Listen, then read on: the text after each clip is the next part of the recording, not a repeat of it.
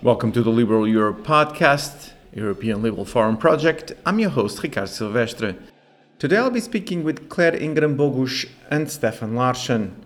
Claire and Stefan, with Janusz Andersson Schwarz, are the editors of the book Human-Centered AI in the EU, Trustworthiness as a Strategic Priority in the European Member States. This is a publication from the responsibility of Fores, the Forum for Reforms, Entrepreneurship and Sustainability, a green, liberal and independent think tank in Sweden, and the European Liberal Forum. And in today's conversation, we're going to go into some of the details of the publication, but that does not preclude you from reading it because it's a very important work. And you can find the link to the document on the show notes, where I'm also going to put the link to the webinar that was organized by Fores on YouTube, where we have the launch of the publication. So with no further ado, I bring you Claire Bogusz and Stefan Larsson. And after our conversation, I'll be back to tell you about some of the events organized by Health to the month of December.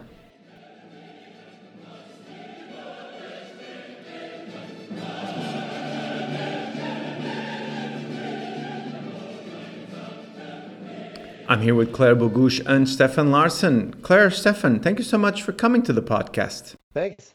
Good to be here. Thank you for having us. And as I did in the introduction of the podcast, we're going to talk mainly about the publication Human-Centered AI in the European Union. But before that, I'm going to go into more of a technical detail, and I'll throw it to you immediately, Stefan. And that is, so people that will read the document, and the document will be on the show notes, the link to have access to it. There's this set of member states in the European Union that were chosen to be part of the publication. Tell us a little bit, what were the criteria for you to go in that direction? Early realized we couldn't analyze all the countries, but so we need to make a sample, which is often done. And also it's hard to write a book with, that many chapters if you would include all member states. But to me, it was particularly intriguing to not choose the more often focused ones like Germany and France, but to compare what seemingly are pretty different types of countries. So we picked, went west, Portugal, but then compared to Czech Republic, and then south would be Italy, but also including the Nordic countries, because they seem to often sort of, the narrative is that they have a similarity amongst themselves, particularly related to trust, which is part of the core of this analysis. So we picked a sample of different types, and it also played into the collaboration we have with the European Liberal Forum and the think tank Fores, which is working with other institutes in Czech Republic and Italy and Portugal. So there's a pragmatic aspect to it as well. But yeah, sure. Going for the comparisons was very intriguing. Going into the document now, and not too much because, of course, we want our listeners to read it, but the first chapter is Trustworthy AI as a European Policy. And there's so much rich information here, but I want to go immediately to what is one of the key vectors in this conversation, which is how to make AI to be ethical, human-centered, and trustworthy. So staying with you, Stefan, and then throwing to Claire, tell us, why is this so important that deserves a publication in itself? Well, this is a global issue. The development and application or employment of artificial intelligence. It's been going on for a few years only. Sort of the explosion in promises and maybe also awareness of challenges. And I think it's on that level particularly interesting that the European path has been so much focused on trustworthy AI, the ethical aspects of it, and also then the human-centered. So that would be number one. What does it mean that Europe has chosen this path? And number two would be, Europe is not stronger than what is reflected on member state level. So the interesting sort of core question for this volume deals with that. To what extent is this ethical, human-centered, trustworthy AI reflected in member states? So that would be, that's where we came from and looking into it. Claire, you want to add something here?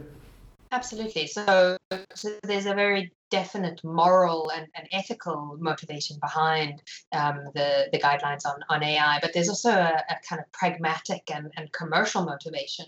And the first of these is around having rules that are clear ex ante, so that businesses and particularly entrepreneurs that want to go into AI know what it is that will apply, and so that it creates some sort of certainty, which improves the conditions for innovation and commercialization. So it's very much about making sense of that, but also then about unifying the market, about making the whole of Europe available for potential AI projects, because many industries and areas are very fragmented, and it becomes very difficult then to commercialize and to spread. So really starting from the unified position. But then the last and I think most important thing is that transparency is not, again, not just ethics for the sake of ethics. It also means that you can improve the quality of the things that are done with AI, because you know how to build them right from the outset. So you know that they have to be transparent and explainable, which allows for avenues to kind of error check after the fact, and consequently improve them. But also building trust then means that citizens and ordinary people are more willing to cooperate with those that collect and generate and analyze data. And if we want to do important digital things, then that's important. This then brings me to one of the points that were discussed often during the YouTube presentation of the document, and you can find it on the show notes of this episode, which is the need and importance to be people-based, people-focused. So when we're talking about policy and investment, has to be based on people and people's needs. So Stefan, I'll go back to you. Tell us a little more about this particular need. Well, one of the sort of obvious things is, I think Claire touched upon it, is also that it's a fallacy sometimes to think that you can produce great technology that's going to be applied without including human values in it, because what sets the expectations on technology and its development is found in society. So it's like a loop in a sense. There are some great papers on that as well. So, for example, when you look at some of the cases that we've seen that when it's gone wrong, like facial recognitions that has been pretty poor on dark skin or female faces, that's not like an added layer you put and talk about ethics afterwards. It's just a poor product. I would argue then. So in order to make that product better, you need that awareness. Okay, how are humans, human society structured? What does this sort of organizational level place into the development of technology? And if you don't see that in the early or at development phase, you would risk ending up with a poor product that at worst actually is a discriminatory product. Yeah, racist product. So that's sort of at the core, I would say, is a good argument, I think. That's a great point. And Claire, you during that YouTube event that we just had for the launch of the publication, you mentioned that, which is the risk of discrimination when we take data out of the context, and again, centered in people, and how can that affect other groups. So can you go in a little bit into that, please? Yeah, absolutely. And this, I guess, builds on what Stefan just said. Data are not generated in a vacuum, but of course, when they're captured, they're divorced from everything that makes them meaningful, and that's partly about fairness, but partly about what it is that makes sense.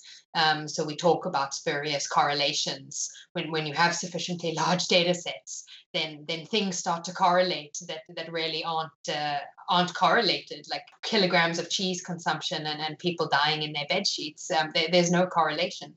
It's just sheer inaccuracy when you divorce from context, because you can't see when the correlations found in the data are actually meaningful. But the other is also when when you remove context, then you don't notice when data themselves are biased, when data themselves either are incomplete or have holes, or just only represent one selection, one sample in a population.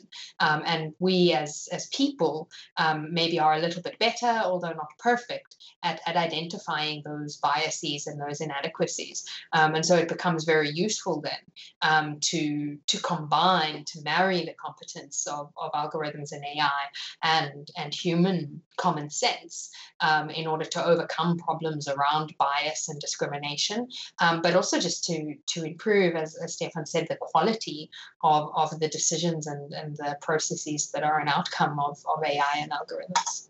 One of the things that is related to all these topics that we're discussing is the accountability. And that is also something that is mentioned in the publication. And Stefan, you also very clearly presented that need, and it connects to what Claire was just saying, and that is, all right, the machine is working, but then how can we have the accountability running the software and the human intervention to it? So go a little bit into that, please. Much of this, you can have a number of different angles, but one is trust, actually.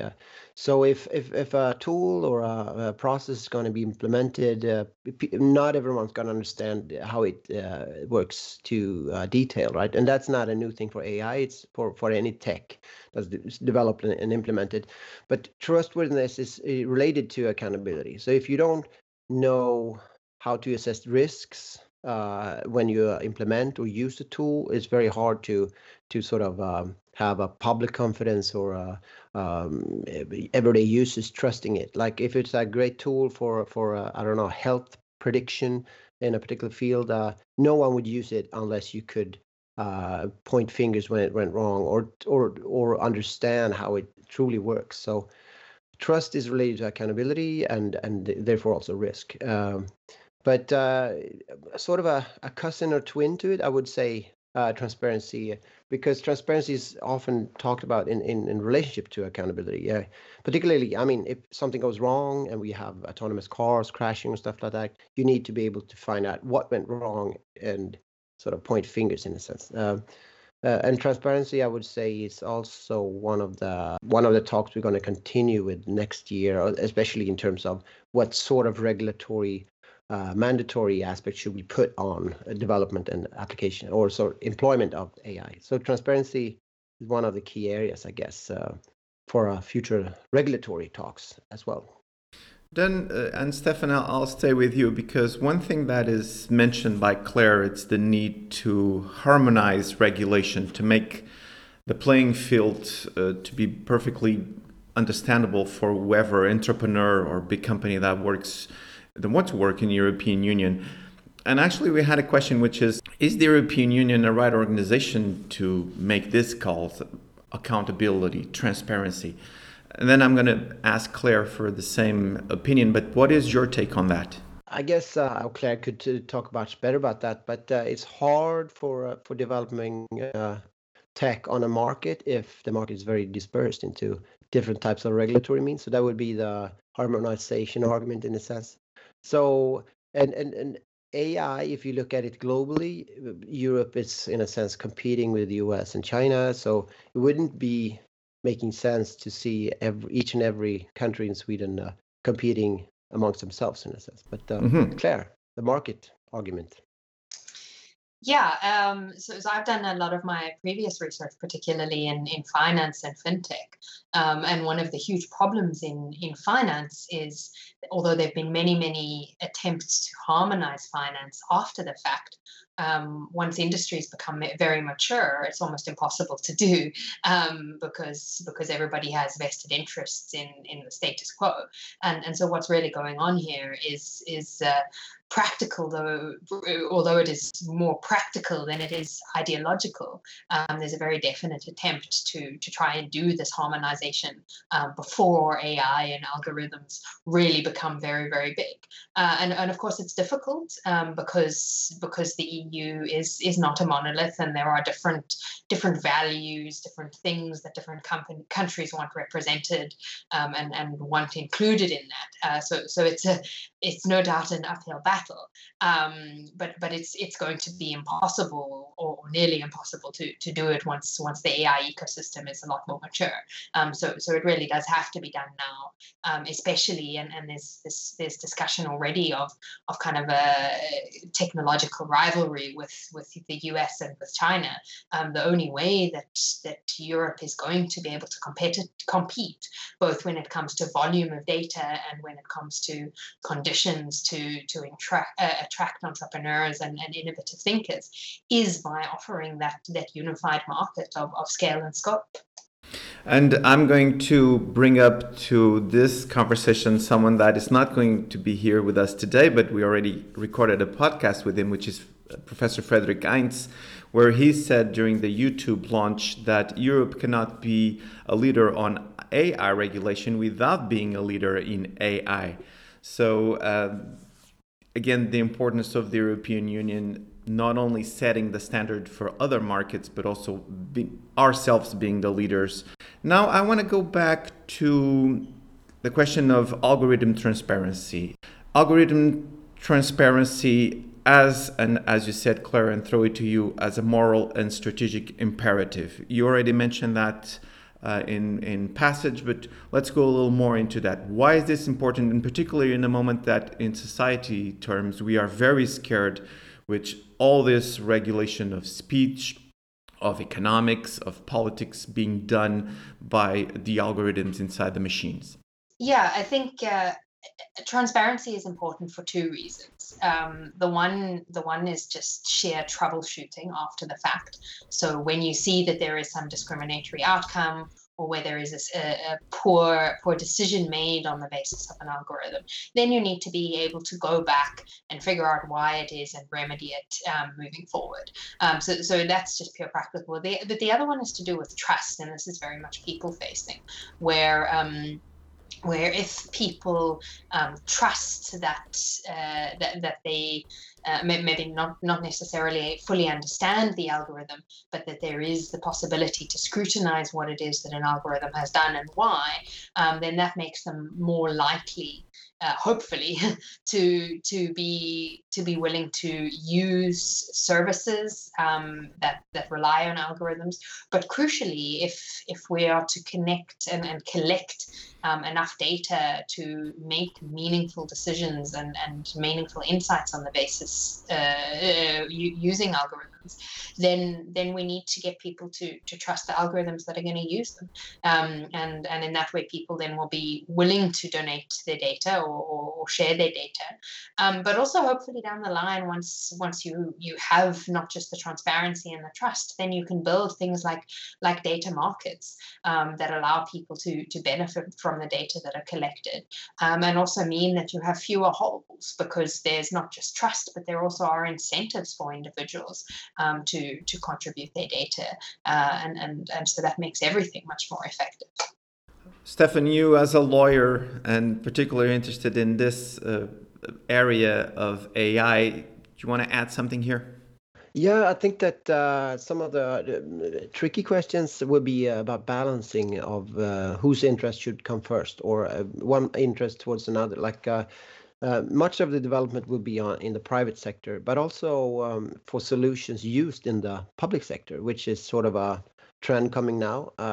But one of the challenges will be how to balance interest between the developers and their interests in keeping business secrets or intellectual property rights, or not just showing how they solve the problem towards the competitors, but on the other hand, the public sector or the public interest in knowing how tools works. So I guess that some of the key points that I see in the year ahead would be to stress supervisory authorities, both abilities, but also competence, but also tools for them to be able to monitor or supervise markets that are very much data driven and automated. So that would be classical consumer agency, for example, or data protection agency, or maybe even competition authorities. So they are in facing a new sort of automated, scalable market that also will be linked to public sector, and they would the way I see it, they stand in front of a great need of improving their expertise on how to even supervise these types of markets. So that's one strand with regards to transparency that I think is really particularly important. And that is not the type of argument saying all AI tools should be completely transparent, because markets don't work like that. But you could have like a qualitative transparency for the supervision or the scrutiny from sort of supervisory authorities that does not ruin the competitive markets in a sense. So that's one particular transparency issue that I see much need to stress in a sense. Stefan, that is a great point, and just that it will make me ask you, both of you, come back to the podcast, because who regulates? It's a big question, and like you, I follow this closely, and I know that, for example, the United Kingdom, there are conversations to have a central regulator. The European Union is also discussing that. So who does it, and how do we do that?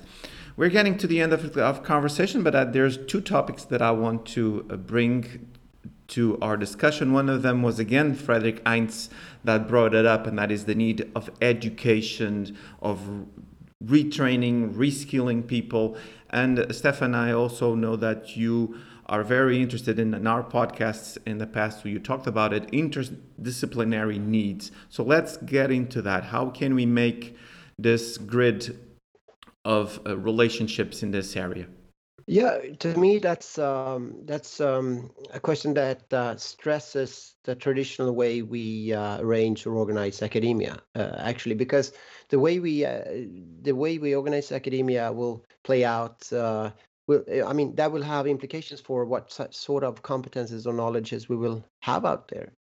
And today, we tend to be pretty traditional. So we have the engineering education in one part of the town, and then you have the lawyers in the other, and the economists, and then the ethicists even somewhere else, which is a problem, I think, for many of these issues. I would love, and I see a need for also academia to sort of reassess how we organize the programs actually, and sort of stress on both sides. Like we need to have engineers who knows deeply the technology development, but also has at least an interest and sort of awareness of societal consequences or value-based ethical consequences. And on the other hand, we need also sociologists and psychologists who sort of looks into automation and data-driven applications to the extent that they can at least understand what sort of questions should be asked. Not necessarily, we can't expect any side to be expert on everything, but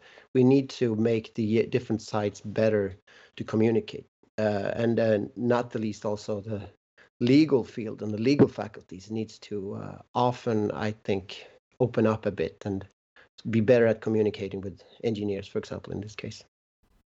I must say that one of the things that characterized Stefan is his consistency regarding our podcast, because you made this argument already several times, and we need to keep doing it. I feel like Claire haven't changed yet, so yes, that is true. Arguing. Claire, do you want to go into this a little bit? Yeah, absolutely. Just very briefly. I mean, we're talking quite a lot here about governments, about commerce, about the effects for society. But we're one of the things that gives our lives as humans a lot of meaning is the arts and humanities and popular culture, both in terms of representation, but also in terms of ideas that make things really, really rich. And this is something that isn't discussed so much when it comes to AI, that it's not just about how do we create value and how do we make sure that people have jobs, but also making sure that that there is space in all of this human-centered approach for things that are beautiful, for things that are inspiring, and that has positive effects both in terms of trust and in terms of understanding, because writers have long translated popular culture into things that are more accessible through novels and other forms of art. But also just because what else would the point be if not to also create these beautiful things? So I think there must be space here for interdisciplinarity. And what comes up again and again is the funding of the scientific advances and both basic and applied research when it comes to AI. But I think it's equally important that we be mindful of the humanistic and social science contributions in the area of AI, and that there's both money and goodwill available for those. And here I'm going to do a shout out to the third member of the editorial board, which is Jonas Schwartz, because he made that argument also, the need to have philosophical, cultural, human points of views when we're thinking about the machine working in so many areas. Now we are getting to the end of our conversation, and again, I recommend all of our listeners to go and grab the publication. It's online. And Stefan, going to you, and then I'll ask Claire to give us the last word. What were the main conclusions from this document that you think, for you particularly, you would like to broadcast it to our listeners? The main overall conclusion would be that the European path ahead would depend on member states. So whatever sort of strategizing is done at member state level will be very important for it. And I think the regulatory/transparency issues will be on the table next year on the Commission as well. So where should we improve our regulatory stance on openness and transparency in a sense? But on a more personal level, I think this has been a really fun project, and particularly so because we are so diverse. I think we just getting to know more about the Portuguese version of technology and society through the analysis of Pedro Fortes. That was lovely, and the same thing with the Czech Republic and so on. So that has been one of the really fun parts, to get that detailed knowledge on different countries. Well, if it is fun, it's not work then. Yeah, that's true. That's true. And I even got paid. It's weird. Claire, how about you? What can you tell us then, a major conclusion that you would like to reinforce? Absolutely. So it was great fun, and the project has very much highlighted the different interests and the different strengths of the different countries that they bring to the table in crafting this shared AI policy. And as Stefan said, countries that often don't have their voices heard as loudly, because these are not the Germanys and Frances of the European Union. So that's the one thing, is the complexity, but the richness in crafting this shared strategy. But the other is just to emphasize that this kind of ethical project of doing a human-centric approach to understanding AI it makes economic sense as well. It's for the good of people, but it's also economically very good for the European Union. It's strategically important because of reasons around clarifying rules, encouraging innovation, and also crucially highlighting weaknesses. So I think that's something I'd like to emphasize. It's not a case of charity or benevolence. It's strategically important. I've been talking with Claire Bogusz and Stefan Larsson, editors of Human-Centered AI in the EU. Congratulations for the document. It's a very important contribution to a larger discussion about this crucial aspect. I would like to ask you right away to please come back to the podcast, because there are so many more things we can go into. All the information will be on the show notes of the episode. And I'm going to thank you so much again for having you both here in the podcast. Thank you, Ricardo. It's a pleasure. Thank you, Ricardo.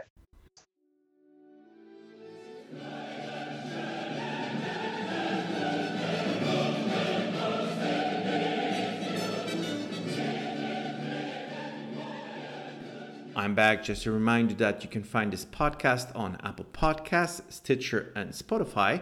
And if you like it, give us a 5-star review. In that way, you can help us spread even more liberal values and ideas.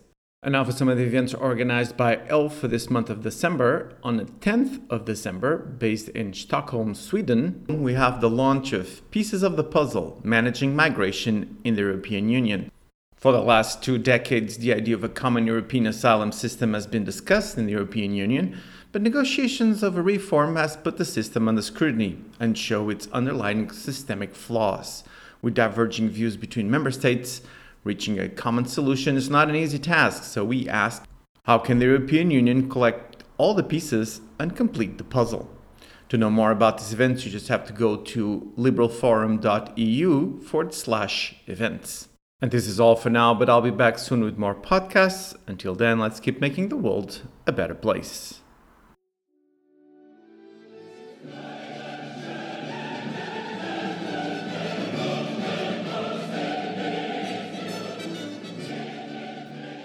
The Liberal Europe podcast. It's organized by the European Liberal Forum with the support of Movimento Liberal Social in Portugal.